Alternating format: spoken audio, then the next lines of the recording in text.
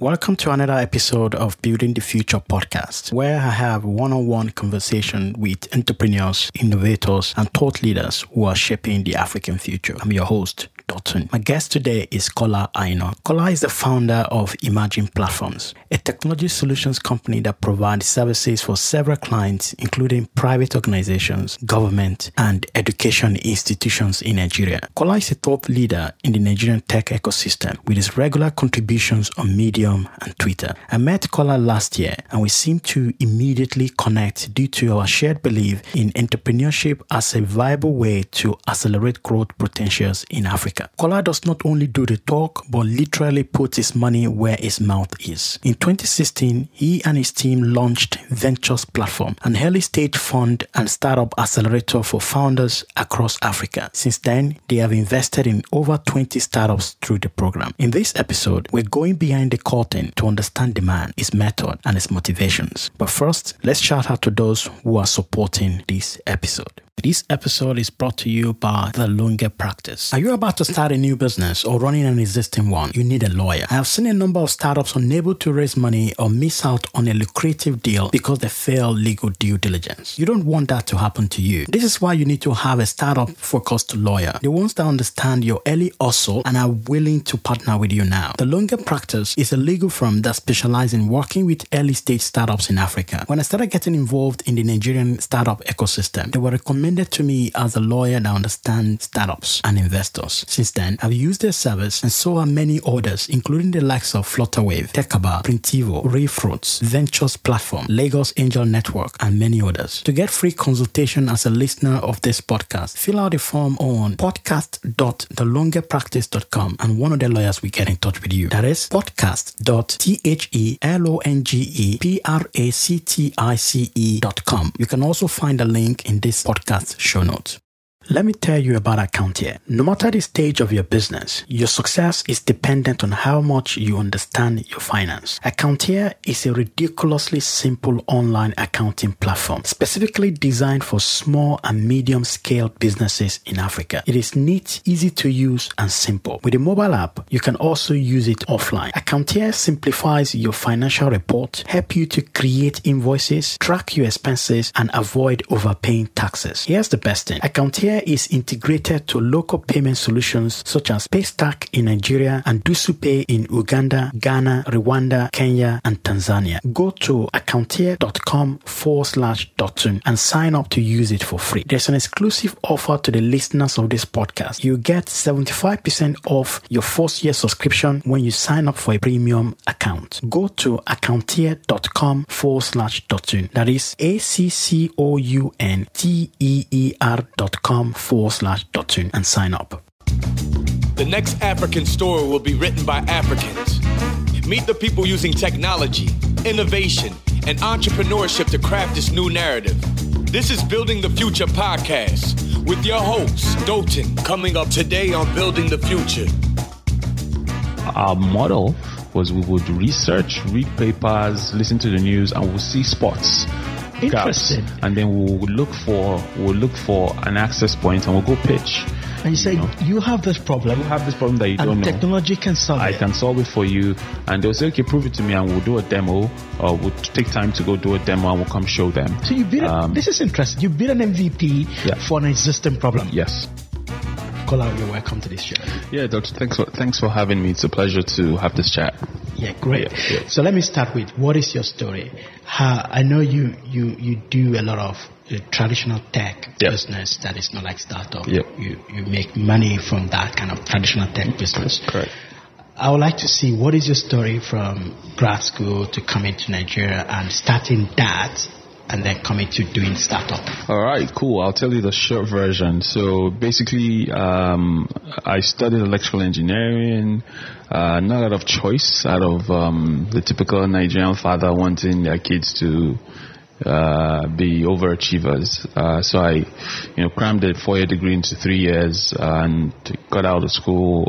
Which school was that? I went to a HBCU called Savannah State in a small quaint town called Savannah, Georgia.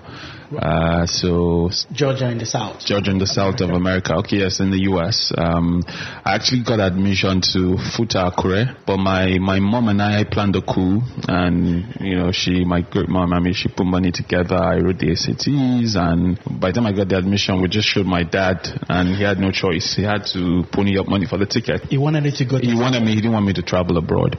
So, and part of the story is my dad is an entrepreneur, and all through my younger years, I learned the ethic of hard work from him. He would take me to the office on Saturday, right after church on Sunday. We'll go to the office together.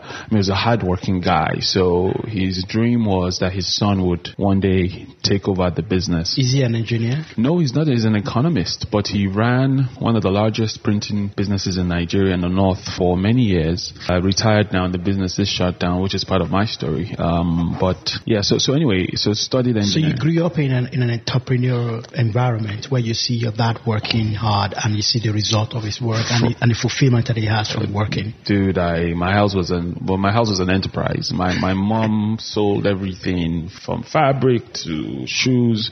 My dad was a serial entrepreneur in the classic sense.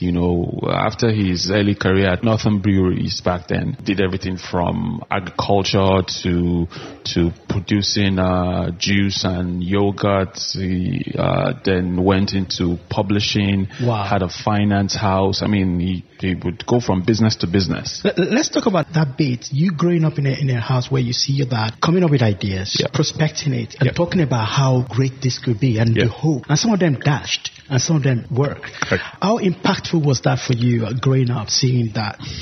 I would say extremely impactful.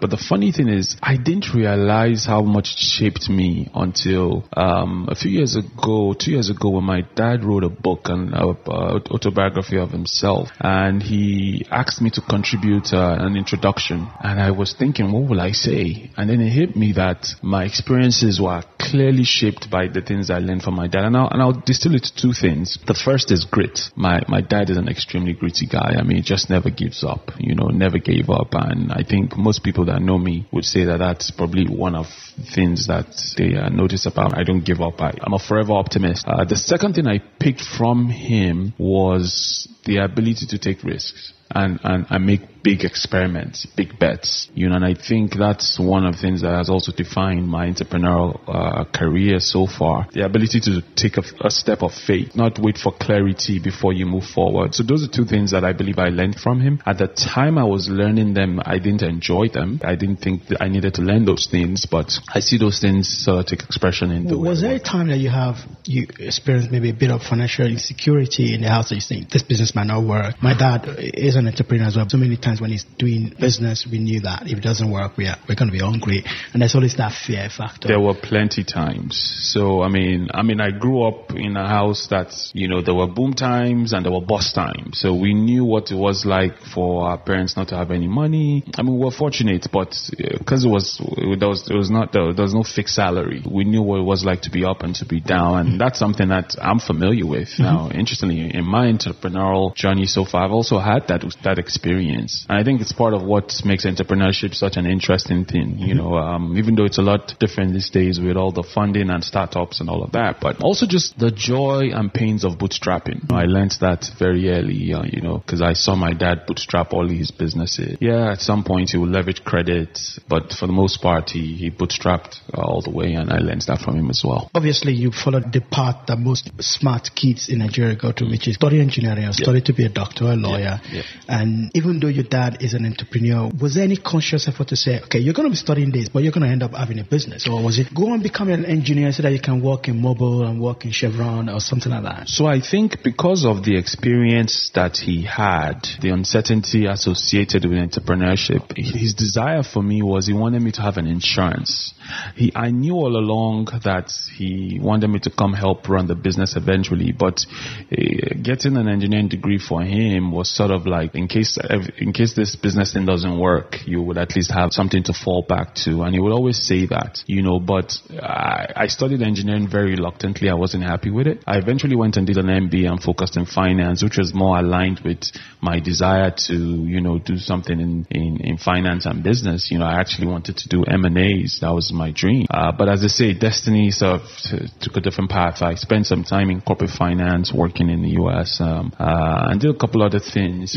Eventually though, it got to the point where he wanted to retire. And you were in the US then? I was in the US. So when you finished your degree in the US, you decided to stay around and work for some time rather than come back home immediately? Yes. So all through school, I had the business. I had a graphic design business. So I'm actually a graphic designer, self-taught. I can see your office is full of art. Yes. That sort of drove my love for the arts. So while you were in the university, in the college, you were drawing and making money from your art? Well, doing graphic design. So I was designing brochures, design posters. I literally became the graphic designer for my university. I would do a lot of the design work, and I was making a lot of money doing it. Wow. I forget to say, so I'd always had side hustles throughout my younger years. That in conjunction with the scholarships I had, and the money, the little bit of money my parents would send me, meant I was flush with cash as a student, and so I finished and I worked in a lab as an engineer for a short time, the worst period of my life. Working in a lab, to do what you were qualified to do. What I was qualified to do, yes. But what I didn't Same story doing, here. I had a bit of issue after I finished my PhD and working as a research fellow. So it's like you trained all this while to get to this place, and it wasn't the dream job. It was so boring, and I just hated it. And everyone felt I should be happy because, I did well in school, but it wasn't what I wanted to do. So I then went and I went in for an MBA because I needed to change course. Yeah. Where did you do your MBA? I did my MBA at Bowling Green State in Ohio. Bowling Green massacre. Bowling Green, yes. It's unfortunately we're famous for a few things, including beer pong and whatnot. But it was sort of a different experience for me because I didn't get to go to an Ivy League, at least in my formal education. But going from Savannah State, which was a historically black college and university, and I would get called on every time to answer all the questions on Africa because they felt I should know, to Bowling Green, which was a predominantly Caucasian environment, was really interesting. But I did my MBA, specialized in finance, and really that set me on the course of what I currently do. I would say that the engineering background also helped with being very analytical, because you're able to think, in the scientific way, hypotheses and theories and all of that good stuff. But, after that, got into corporate finance and started a career as a financial analyst. And then it became clear to me that I wanted to end up on Wall Street doing M&As. And so I thought, I would, after a few years, I would go and do a degree in corporate law. So you wanted to work in Wall Street? Yes, that's my dream. That was a dream. That's my dream. In M&A? Yeah. So I then applied to go to, I'm a bit of bookworm. I applied to go to law school, going to Georgetown. And just as I was prepping to move to Georgetown, Georgetown in Washington? Yes. My dad calls me one day and goes, my son, I need you to come back and help me run this business because I can't do it anymore. I'm very close to my parents, And the business was printing business? It was a printing. And it was a very good business? It was a successful business. It was a huge business. At the climax, he had about 130 employees. Wow. It was massive. But I didn't like it. It wasn't what it wasn't sophisticated. Yeah. It wasn't a knowledge business. And because you're familiar with it, it wasn't something that... It wasn't what I wanted to do, even though it supported the family. But because, I've always been this obedient son, so I thought, what, I'll come and check it out. So I stopped my plans to move. I packed all my stuff and came back. Just abrupt. So I've always been very dynamic. I can take a decision in a split second and move. Again, that was before you get married. Yeah. So yeah, of course. Yes. It does change things. Yeah. So I moved back and got into doing that. I'll just say it didn't work very well. Right. And why was that? Even there was a successful business with liquidity and with all the comfort, all the safety that we provide. Again, it stems from it wasn't what I wanted to do. And I'm not your typical young person that just wants to make money. I mean, I had a good salary, I had all the perks, I had a car, I had everything. I came in, I got a manager role, finance, because I had finance background, finance and strategy. It was a big role. I had the car, I had the driver, but it wasn't what I wanted to do. And then I tried to change the business. That was what I was about to ask. How fast were you trying to change the business? I think a bit too fast in retrospect. Yes. I came in with this American mentality, printing. I actually wanted to set up what I called, so the business was called the Regent, and I wanted to set up the Regent Plus. The Plus is several small print shops. Yeah. So, I mean, and that's why I'm amazed when I see what Printivo is doing. Yeah. I wanted to set up several Kinko's kiosks around the country. That was my dream, and automation. And the old man was telling me, my son, slow down, and we kept clashing. Yeah. After about a year and a half, things hit the head or whatever you call it, and I had to choose between keeping my family together and working in the family business. Wow. And so, because we just couldn't get along, and so I decided to resign. How hard was that? Very hard. Because you can imagine someone that worked so hard to build a business, and then you have your first son come back with. It's always build the business with you in mind. Apparently, without telling me. I didn't know. And that's the whole thing about succession planning that I have really learned. The biggest takeaways for me were succession planning must be deliberate. Number two is I would never build a business again around my family. I would build a business in terms of ownership and all of that. Yeah, you can maintain ownership, but really it shouldn't be about your kids taking over. I don't think so. I think that our family members can benefit from what we build, but they don't necessarily have to, especially if they're not cut out for it. Does it have to do with some certain type of businesses? Because there's been some successful stories of business that have been in a family for generations and generations, and there has been a lot of data that shows that is the way for you to kill your business, because the person that's supposed to run the business is not qualified just because of the DNA. Yes. But based on the fact that they can run a business. I completely agree. I think it has to be about the best person for the job, but in Africa, a lot of the data will point to the fact that that's really not the criteria. People just get sentimental and they want their kids. They sort of, it's this control thing. They want to keep it within the bin. And it's also a trust thing as well. I think that was one of the issues in this case. Just felt it couldn't trust anyone. And do you think the startup model, which is basically, I have an idea, I have a business idea, and I want to run it, and immediately you're thinking about getting investment. It means that you are ceding control immediately from day one. Because you learn the idea, you accept the fact that if you get money for someone, you're sitting control, so you cannot hand the business over to your children or family. You are now responsible to external investors that are not related to you. Correct. And do you think that will change? Because the new generation, the kind of business that we're going to have, the tech-enabled businesses, will be the ones that are run by professionals, and responsibility and accountability is huge. Yeah, so this phenomena is not just in the tech industry. I get inbounds of people trying to do plantain chips, people trying to set up veterinary hospitals, all looking for leverage, looking to raise investment. So I think this generation of entrepreneurs are going to change that paradigm, and I think that's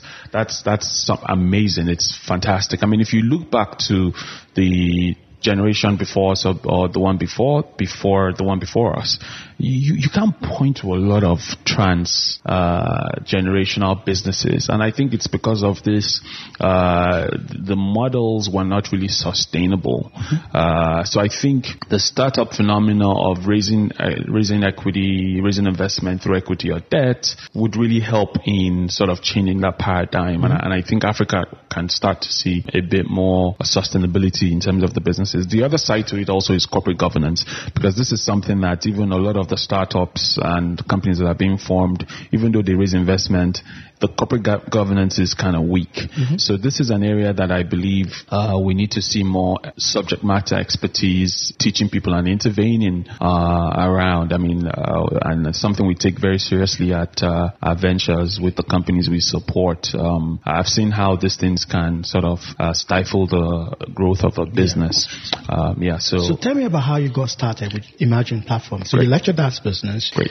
You resigned. And obviously, you now have Nigerian experience. Yes. And you have choices. You can go back to the States and continue your work. That's what I did. Oh, you did that. So I was so frustrated. I disliked Nigeria vehemently. I just got married, freshly minted. I opted to go back to school. That was my decision. I decided I was going to go do a PhD. I took the GMAT, scored a 720. I was feeling like a bad guy that they would beg me to come in if you know what the 720 is on the GMAT. So I went back, settled. By the way, I'd already started another business at the time, leveraging the press. I started something called Abuja Top 25, which was a lifestyle directory, sort of like a timeout. And just before I left, I'd got offers to. So actually, someone from Time Out reached out. And Time Out in the UK. Time Out, yeah. And but I opted to sell the business to someone I wouldn't mention, a local Nigerian, and sold the business. So you started a business like a time online. It was print actually. It was print. Top 25 places you can go to in Abuja. Yes, we and you're printing, and it was successful. Was it profitable? I think we were very profitable. So all the hotels and clubs wanted to be my best friend, because if we wrote a rating about a review, people would literally, it took off. People would either go or not go. We had stands, so we had a distribution model. We had kiosks at about 5 locations in Abuja, and you could go pick it up. Free. It was free. But people pay to advertise in it. People pay to advertise, people pay to list. I wonder why nobody's doing a lot of that in Lagos. And so ever since we started Top 25, and if you ask anyone in Abuja that's out and about, they would know about us. And you're always curating Top 25. Top 25 was always, so the Top 25 piece was sort of the main piece of every edition, but there were other stories. We had a cover girl, model that would be on it. The top 20, the Abuja Top 25 girl of the month or something. Wow. It was cheesy, but it was successful. Look, sold the business for north of 20 million actually at the time. Wow. Naira. Yes, Naira at the time. For a young entrepreneur, it was my first exit. That was good, because a few people actually exit business. They want to keep it, but you have to go. Just tested something. You grew it fast and you sold it. Yes, and by the way, I was the editor. I was the publisher. I was everything. It was a small team. It was a small team of like 2-3 people. What year was this? This was 2008, 2009. So sold the business and moved back to the US, got a place, and started, working on my PhD, getting to grad school. As God would have it, and I think there's also a big God factor in everything that we do. I firmly believe that. I got into every other school I applied to but Harvard. And because I'm a perfectionist, I want to do things a certain way. You want to go to Harvard? I wanted to go to Harvard. For me, it was like, I'm going to go back and get that Ivy League education, and I didn't get in, I was bitter, so everyone is irrelevant. It was Harvard or nothing, in retrospect now, it's so silly. Apparently in retrospect, I wasn't meant to be in school, so anyway, but that experience was fundamental because it got me to, I read a lot of books, a lot of good books at the time.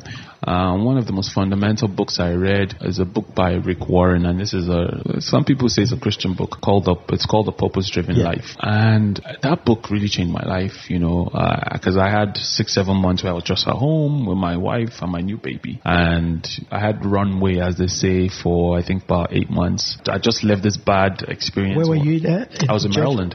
I was in Maryland, and I was very bitter about not getting to Harvard, and so I started asking the question, so what is my purpose? What am I here for?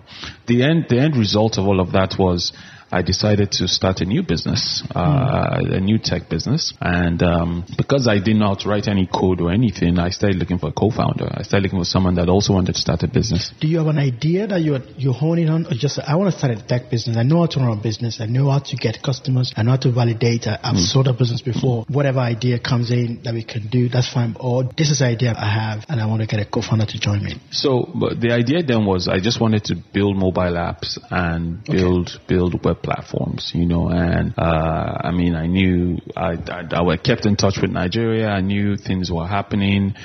I felt also that with Top 25, if we had built a very robust web platform that, we probably would have taken off and had more scale. So I just knew there was a niche that could be filled. Right around that time, there were elections in Nigeria, and just got this idea that we should build a mobile app for the elections, and that turned out to be the first thing that we ever did. We built a mobile app for one of the candidates. But anyway, met my co-founder. He was a software engineer in the DMV area, and we got together that day and decided, look, we're going to start a tech company. And he was a follower of PayPal. So we had this idea of starting a company that will be a platform for young people to be successful. So we wanted to, and I think this is one of the luckiest things for us, we wanted to build a company that will be a platform for people to achieve their dreams. That was our simplistic view. And so we called the company Emerging Platforms. Not platform, but platforms. Because we said there will be several platforms, and people will be able to build their dreams upon these platforms. And it's tech-based. It was going to be tech-based. But people that work with you will be able to go on and do other things, or like PayPal Mafia.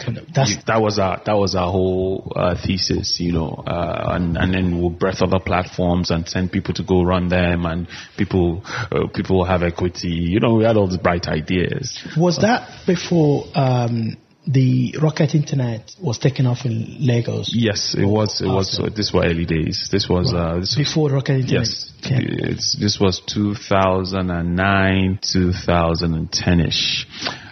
Anyway, so we sat at my sister's apartment, did the logo that same night, registered the company in the US. In the US? Yeah, and also then registered it here.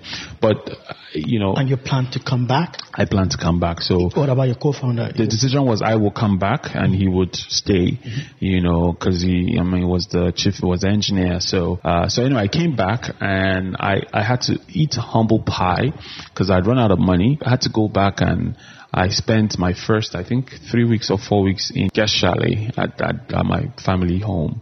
And it was in Abuja? In Abuja. Your family grew up in Abuja? I grew up in Kaduna, but my family had moved to Abuja. Okay. And this is one of the most humbling things in the world, And I think humility is also very key, something I learned. Of course, the time away had taught me many lessons. So I came back and... With the family? With my family, with my wife and my daughter. And I moved to this one-bedroom thing, this box, and I set out trying to look for business, Then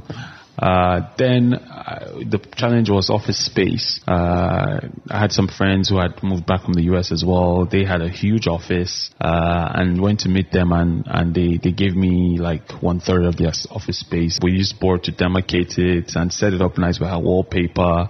The one thing is we set up the office like we were $1 million business. We had phone extension. So if you call, hold on, we'll transfer your call. I have to confess, I had 3 emails. So someone would send an email and you reply. Say, my colleague would reply to you, and then you CC my colleague, and you were the colleague, I'm the assistant.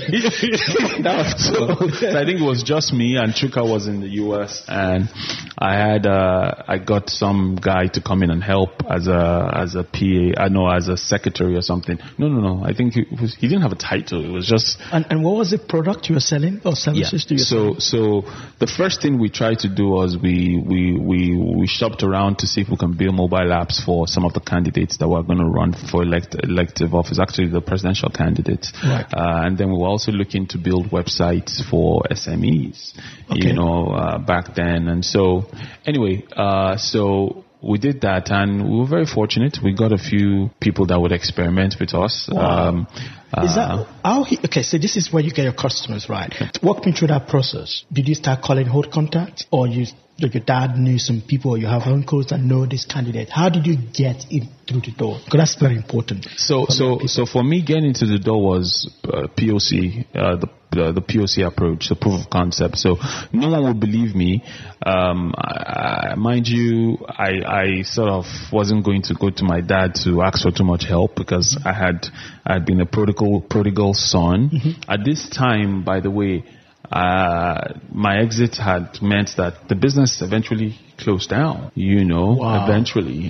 So when because you couldn't get a trusted. It didn't have a transition plan. So I was viewed as almost like an evil little thing, even though he had forgiven me at the time. He had gotten over it. I won't say forgiven, because I don't think I did anything wrong, So I needed to prove that I was onto something, so I would go around and would offer to solve people's problems for free. Would offer to, okay, you don't believe we can do it. We'll build you the website. We'll build the app. And if you like it, you can pay, would offer to offer advice. Mm-hmm. Would do a lot of unconventional things to get people to believe in us, because we bootstrapped. I didn't know all this startup, and because it wasn't a traditional startup, it wasn't like we had a product. Mm-hmm. We wanted to be a solutions company. Yes. And being a solutions company is very difficult from in the beginning, because it's not like you have a ready product you're trying to sell. You're providing a service. Exactly. Walk me to the first person that you got. So you went to this presidential candidate. Well, I can build your app for you. This is what it's going to do, X, Y, and Z. Yeah. You don't have to pay me. I'm going to build it for you, and you pay me later. So the first, I'll just walk you through the first meeting. Yeah. So I remember the first meeting. We built a demo. We had built the product already. We went ahead and built the app, and a demo of it, and I think a friend was able to get me a meeting, and we had a meeting for 12 noon. It was just me, of course. My partner was still in the US, and I got there at 11 for 12 o'clock meeting. 12 came, no one called me. I was still very American, I was like, I've got a 12 o'clock meeting. They're like, sit down, wait now.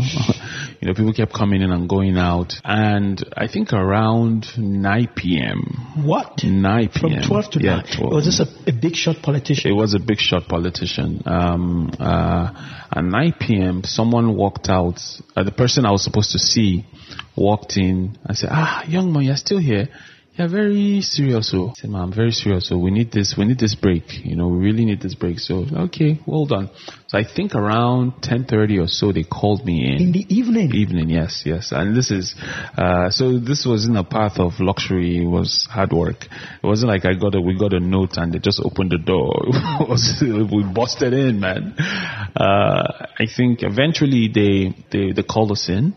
By the way, I had my assistant guy with me then, the intern guy. He was everything. It was everything. The guy had all the jobs in the world. And so we got in and I started presenting, and it was like, wow. Presenting orally, just or showing him stuff. We had the deck, we had the screenshots of the app, and we had the app on the device that we're passing around, the mobile app. And to him and his aides. Yes, and the face just lit up. Like, wow, this is what we needed. This is what we've been looking for. We needed a way to connect to the youth and blah blah blah blah blah. And they got excited about it. But they're like, look, how do we believe this can work? We're like, look, we'll build it. We'll build it. No wahala would use bulk SMS to send it to. We'll start with just the people in the campaign, and if they like it, if they say it's good, then you can pay us, and all that stuff. Anyway, cut the long story short, that was our first break, and I think that break was possible because we were tenacious. We didn't give up. By the way, that first meeting was not just the first meeting. That was several meetings, other meetings but that was just the day the meeting happened. Yeah, because we were there several times. It didn't happen. And then what day it finally happened, waited almost the whole entire day. The second bit was, we were willing to do a proof of concept, and we weren't looking for someone to pay us some money, and then so that helped as well. And I think from that one, episode, people trusted us, and we were able to get referrals naturally, and the business naturally grew via referrals. And was that campaign successful? It was. Yes, that campaign was successful. It was for one of our past presidents. Right. I'm sure you can figure. It was successful. So waiting to see the president. So that meeting was the campaign. It was the campaign manager. The campaign manager, part of the campaign team. Wow. Anyway, he won the elections. I'm not sure if the app was what made him win. But being part of a success story gave you open doors to other stuff. Immediately gave us open doors. I mean, we were trusted. And people knew we could deliver. We also eventually did an election monitoring platform that they were able to use to do remote reporting of results and incident mapping and things like that. And was that what got you into the government tech? That was what got us into government tech. Now, and I must say that we didn't set out to say we were going to serve governments. Mm-hmm. We wanted to just do tech, but there was no empirical study of the market. Mm-hmm. We didn't realize that if you wanted to do tech for businesses, go to Lagos. Mm-hmm. We just came in. So it happened that we later learned, like we should have known, that Abuja was all mostly government. Yeah. And I think your story is very similar to a lot of successful startup stories, which is you don't start with a blueprint and say, this is what we're going to be. You start with a question. Yeah. Can we solve X, Y, and Z problem? Yeah. That's your idea is a question. Yeah. Because if it's a question, it doesn't matter whether you're right or wrong. Right. As long as your answer leads you to another idea. Correct. So your original idea, we want to build something tech. Yeah. We want to solve problem using technology. Yeah. And it led to building a tech app for a presidential candidate and then see other opportunities that tech can solve. Absolutely. And instead of solving that, absolutely, suddenly you're now in GovTech. Absolutely. So for us, the first question was, can we make certain government processes more efficient? I mean, the simple question for the app was, can we help bridge the gap of the candidates communicating with the potential voters? Mm-hmm. Then I think the whole election monitoring thing, we were in the room one day, again, giving a report on the progress with the app, and I overheard a question around how it's always a nightmare for people to call, for them to be calling all the agents at the different polling stations. I said, we can solve this problem for you. We can, and I'll never forget that when we built that thing, we hacked it, man. The servers, we used BlackBerry phones as the servers, as the SMS gateway. Literally, there was some third-party app that we installed. So where are your servers? Our servers, they're somewhere, but we had batteries connected to like 4 or 5 BlackBerry phones in some backpack. What? I mean, with thousands of messages streaming in. No. And it was successful. It wasn't a scalable. So that sounds to me like, the story of Bill Gates when he started Microsoft he just said, I'm going to solve that problem. He had no clue how to solve it. Yeah. But he knew it can be solved. Yeah.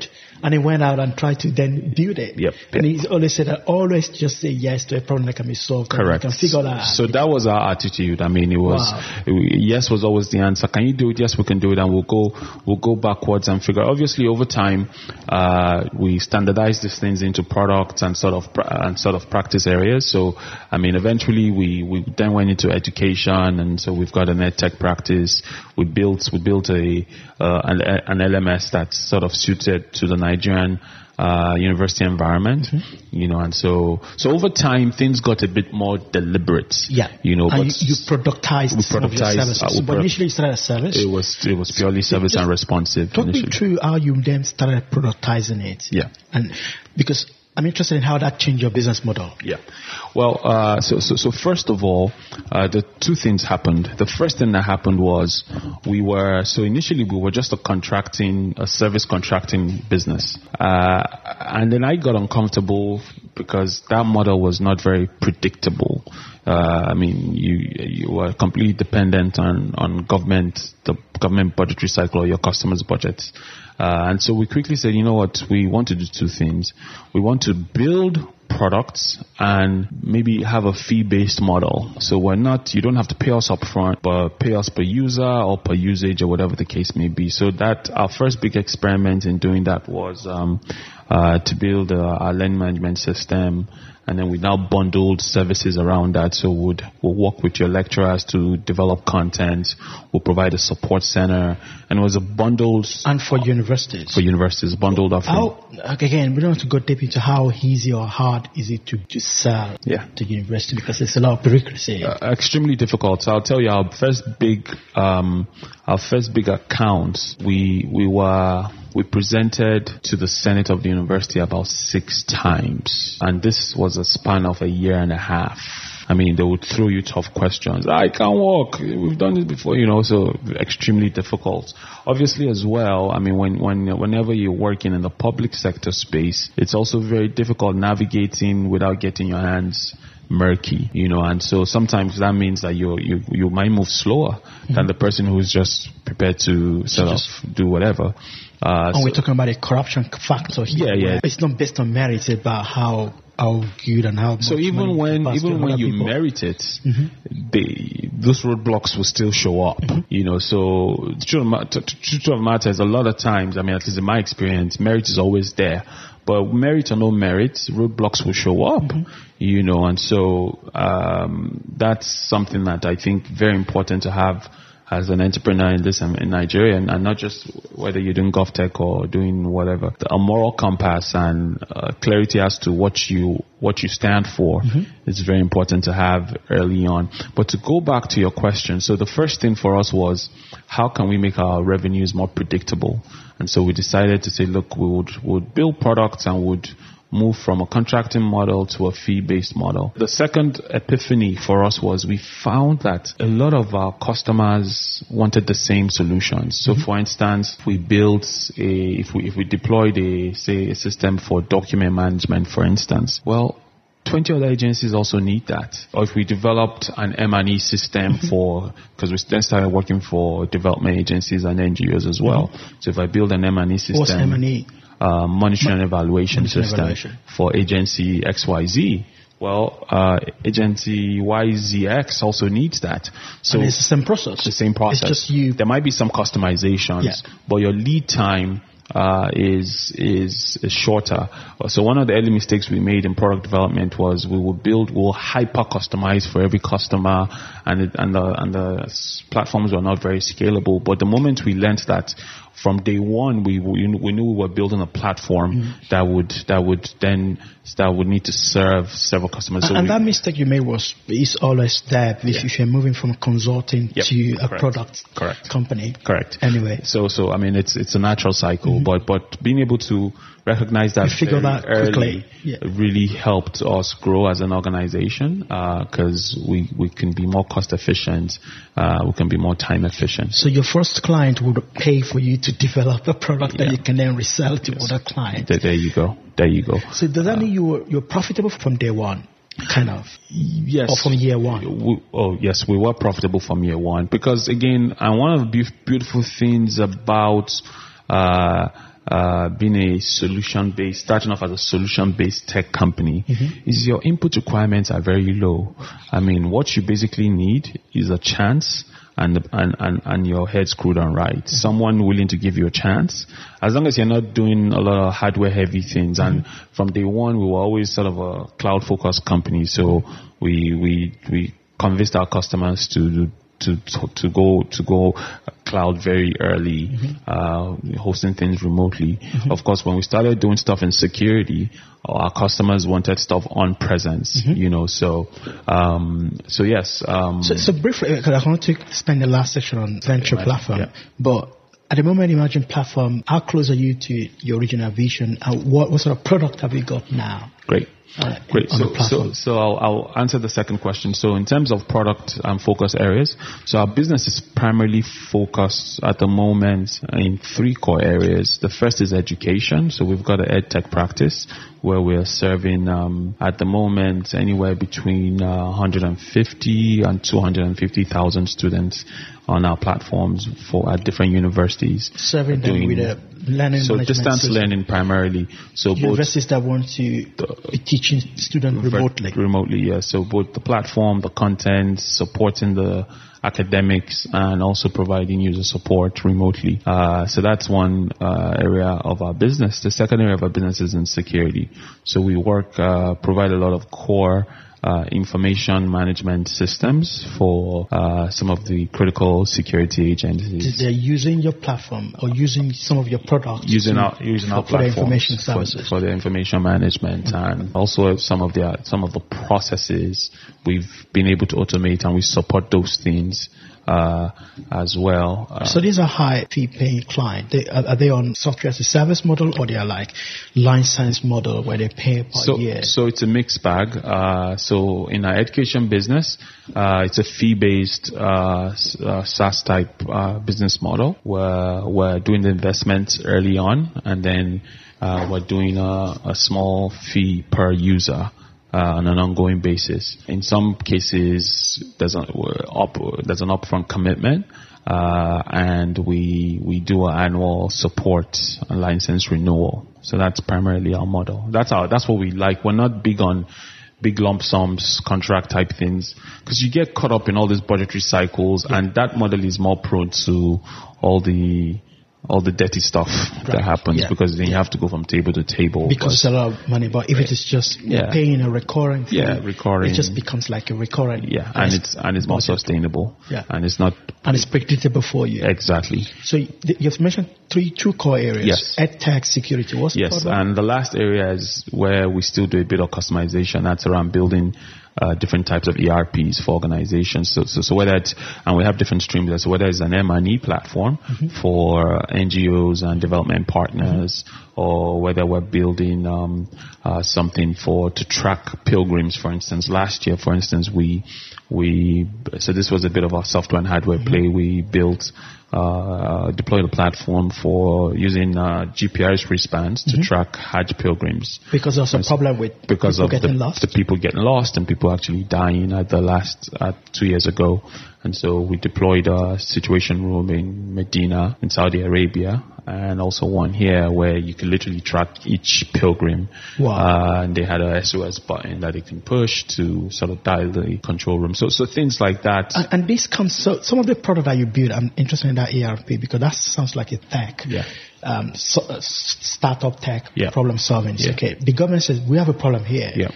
Can you solve it for us? Yeah. Or you just say, you have a problem, we can solve it for you. How does it work? Is it push or pull? So it was originally pull. We used to do a lot of, we would actually our model was we would research, read papers, listen to the news, and we'll see spots. Interesting. Gaps, and then we'll look for an access point, and we'll go pitch.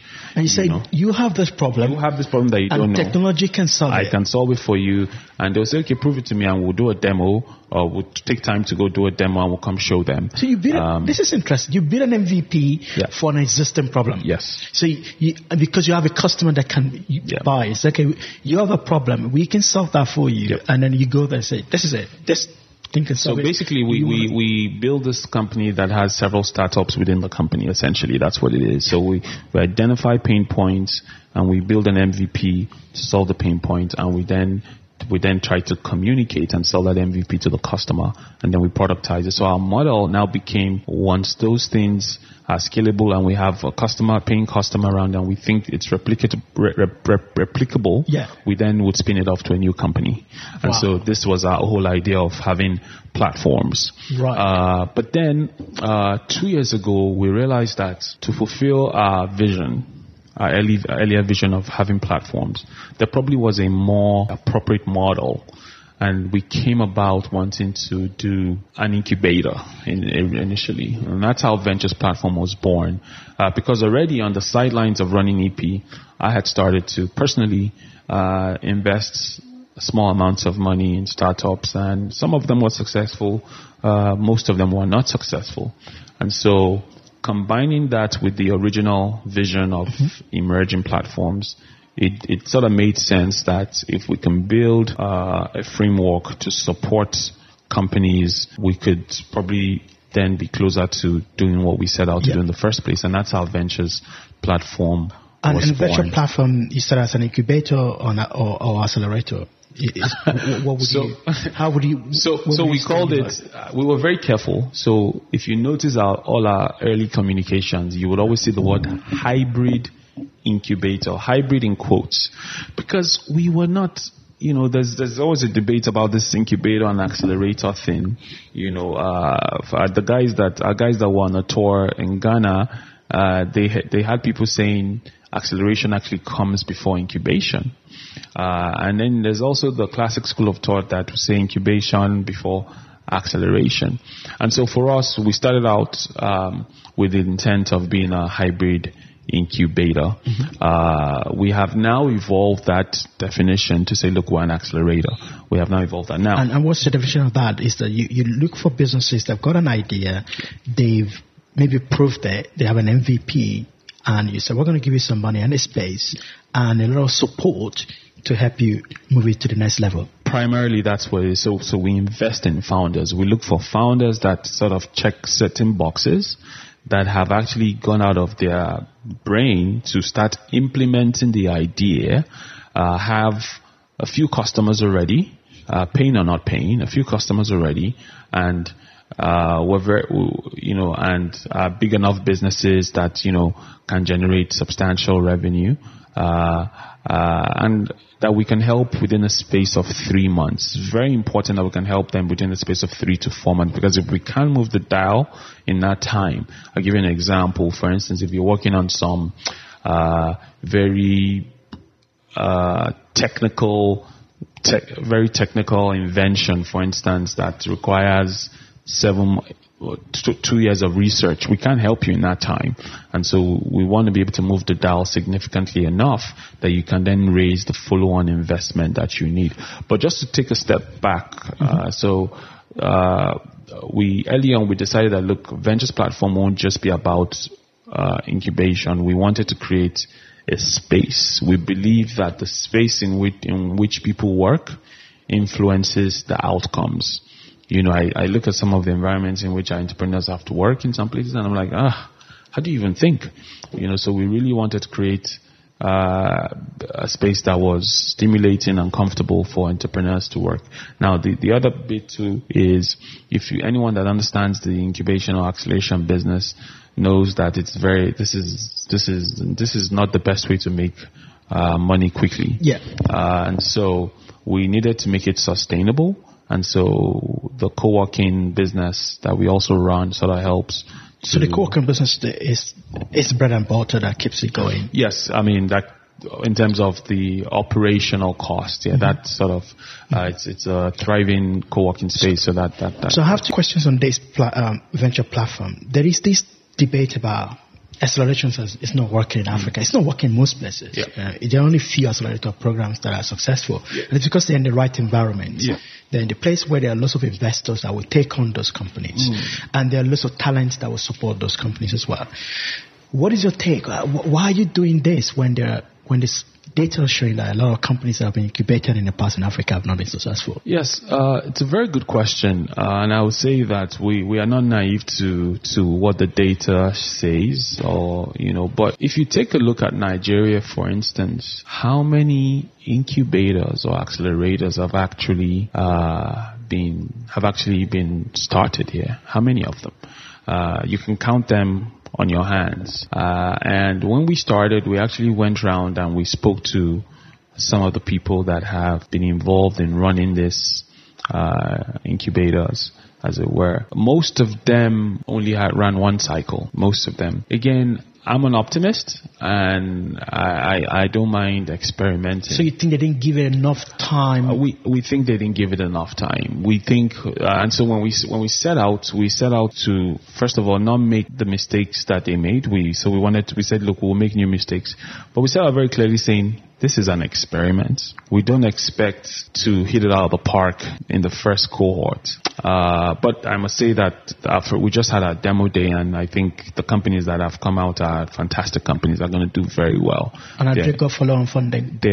So demo day was on 27th of January. So they all having discussions at various levels, and we're confident that they will close their follow-on funding. So how many, in terms of time, or how many cohort do you want to use to experiment this? What's our bandwidth? Yes.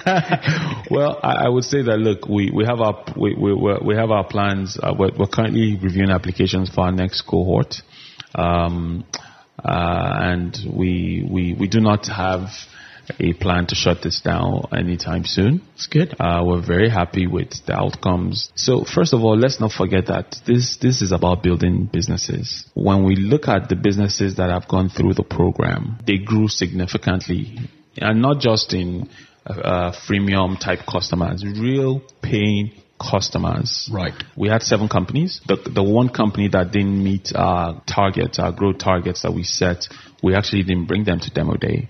Every other company sort of exceeded our target in terms of growth. Some of them were seeing 600% growth month on month. And you were able to show that during the demo day that when they started, they were this, and now they're that. Correct. That's interesting. Correct. Now, one thing that we have seen, though, is that it's no lie that there's not a whole lot of follow-on funding in this environment. Mm-hmm. And so we are certainly looking at this model of early-stage companies, sub-early-stage companies. Does it need to be slightly different here in Africa? Can you build companies without necessarily, because it appears that the investors want to see a lot more traction around this part before they pony up with their money. Yeah. And so they want to de-risk it. The risk appetite is a lot lower. Is a lot lower here. Yeah. So that's something that we are observing, and we're certainly sort of positioning ourselves for that. The third thing I would say is this is not a one-year exit for us. We're very aware that the companies we support will probably have to stick around. So you have the patience to go that way. We'll probably have to stick around for 2 to 3 years at the earliest. And as we now open our fund, we're actually just wrapping up a syndicate fund now to enable us continue to invest in the companies in the acceleration program. After? Yes. Okay. No. For the acceleration program. Okay. The backers of this syndicate are well aware that this is not it's a patient capital. It's not a marathon, it's patient capital. The companies are also under pressure to perform. And, you know, the criteria of the kinds of founders that we support is getting clearer. I mean, one of the things I've learned is if I can't see myself working for that founder or that company, I'm not going to. I'm going to be very reluctant to get them in the program or put my money in it. So we have to, you know, because having the experience that one has, you sort of know the kind of attitude, and not that we know it all. But you get to know that over time. The kind of founders that will likely succeed. Yes. And the kind of businesses that they can run. Correct. Another thing we're seeing is the maturity. There's a certain level of maturity and discipline that a lot of our extremely young founders don't have. And that's something that we're seeing is very critical. Wow. The third thing I'll add is domain experience. Right. Especially offline as well. Offline domain experiences can be very instrumental. One of the very successful founders in our last cohort was a banker for about 10 years, and now he's doing a fintech company doing microloans. And you throw any question at Victor, he has the offline version experience of it. So all he has to do is figure out how to use technology to do it faster and better. And data shows that those are the most successful founders. And there's this myth about Silicon Valley hood wearing 19, 20 something year old founders. They are most of the time outliers. The most successful founders are in their 40s, in their late 30s, 40s. They have years of experience working somewhere, have domain experience, and they're using technology to make it better. So this is the thesis. This is going that way. Our investment thesis is becoming closer to that. We want more. We want more domain experience. We want a bit of age on your side. We want to see a reflection of some discipline and maturity. You know, and also the symmetry of the founders. You know, if there's more than one founder, which is always good, you know, are they likely to be able to work together in the long term? How long have they known each other? And do they share values? Very, very important. We also are weary of founders that are in it for, you know, this whole raising thing. They just need to raise money and be on the cover of Tech. No, that's a big red flag. And lastly, I would add that focus. We're finding that a lot of entrepreneurs in this part have like 7 ideas. And there's nothing wrong with that, but they even want to pitch you all the 7 ideas.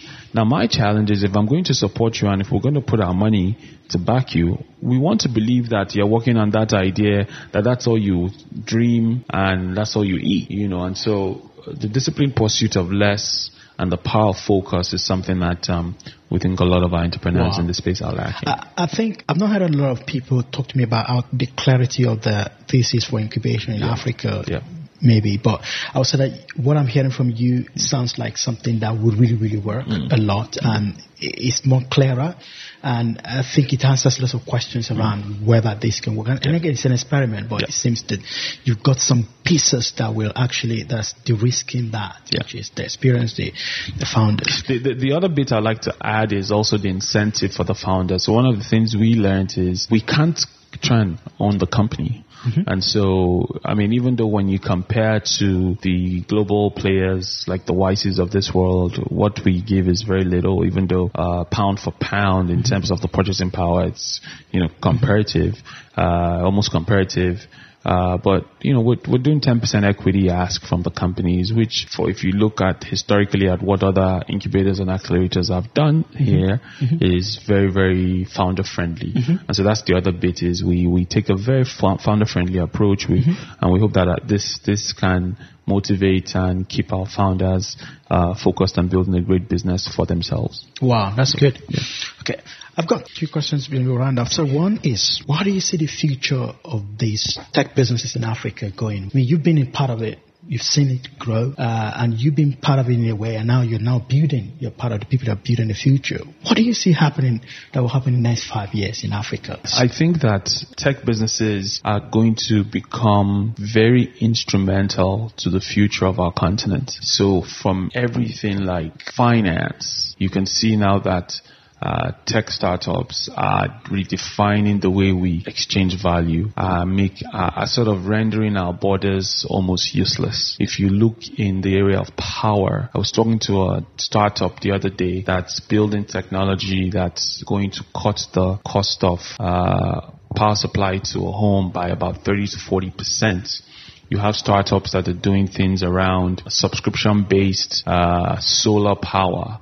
So I think that this tech startup story is going to move away from just being a glam and glamour thing to actually being an important piece of moving Africa forward. So you think it's going to change the way we live, we communicate, we work around everything? It's going to affect every part of our life?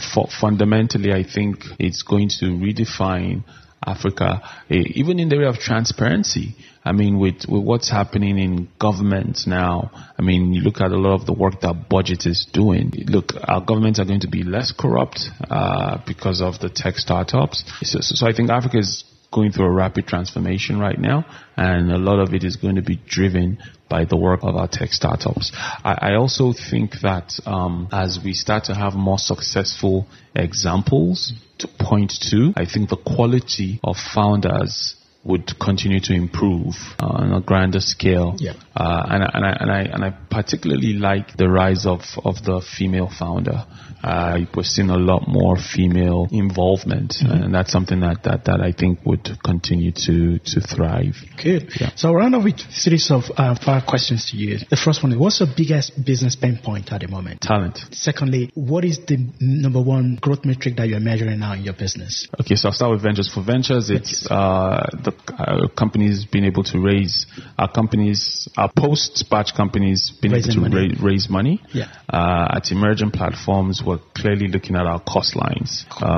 Because of the economy we're in, managing our cost of operations. That's the major metric. Is the major metric that I'm measuring at the moment. What book are you reading at the moment? Well, right now I'm reading Peter Thiel's book, 0 to 1. 0 to 1. I'm rereading it actually, because I was interested in knowing sort of what influences his thinking, particularly with his involvement in the last year's elections. Which business is getting you excited at the moment that is not in your cohort? Which one is really getting you excited at the moment? I like what Wi-Fi Wi-Fi.ng is doing. I don't know how much they're going to be able to sustain it. I don't understand the underlying activities, but I like what they're doing. I like the vision, and I hope that they will be very successful. And what do we expect from you in the next 5 years? Wow. Mr. Kola Aina? Wow.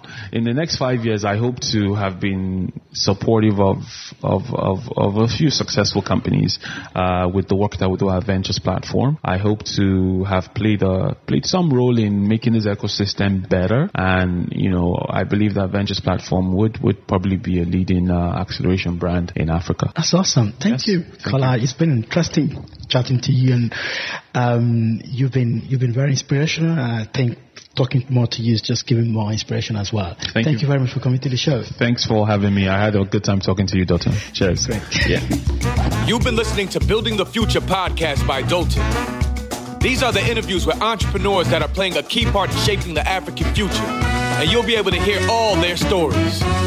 For more, sign up for the weekly newsletter at thestarter.com. Our revolution will be televised. Hey everyone, thanks so much for listening to this episode. I hope you enjoyed the show.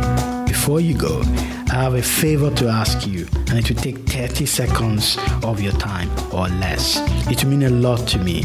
If you like this podcast, you can easily let me know by going into iTunes, Stitcher, SoundCloud, or wherever you download podcasts, and subscribe. You can also go to our website, thestarter.com. That is thestarta.com, and sign up for our newsletter. It will be a huge favor to me, and it's really simple and easy. If you subscribe now, it will help us a lot. Thanks.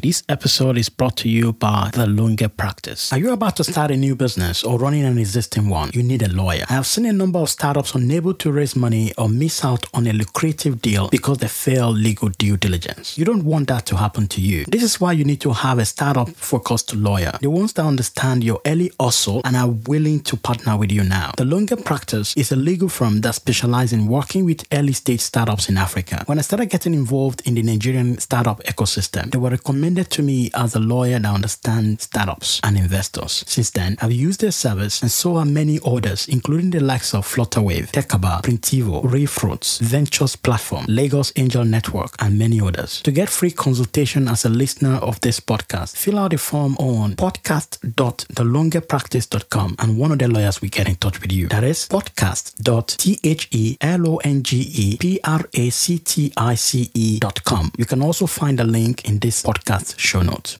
Let me tell you about Accountier. No matter the stage of your business, your success is dependent on how much you understand your finance. Accountier is a ridiculously simple online accounting platform specifically designed for small and medium-scale businesses in Africa. It is neat, easy to use, and simple. With a mobile app, you can also use it offline. Accountier simplifies your financial report, help you to create invoices, track your expenses, and avoid overpaying taxes. Here's the best thing. Accountier is integrated to local payment solutions such as Paystack in Nigeria and DusuPay in Uganda, Ghana, Rwanda, Kenya, and Tanzania. Go to accountier.com/Dotun and sign up to use it for free. There's an exclusive offer to the listeners of this podcast. You get 75% off your first year subscription when you sign up for a premium account. Go to accountier.com/Dotun. That is accounteer.com/Dotun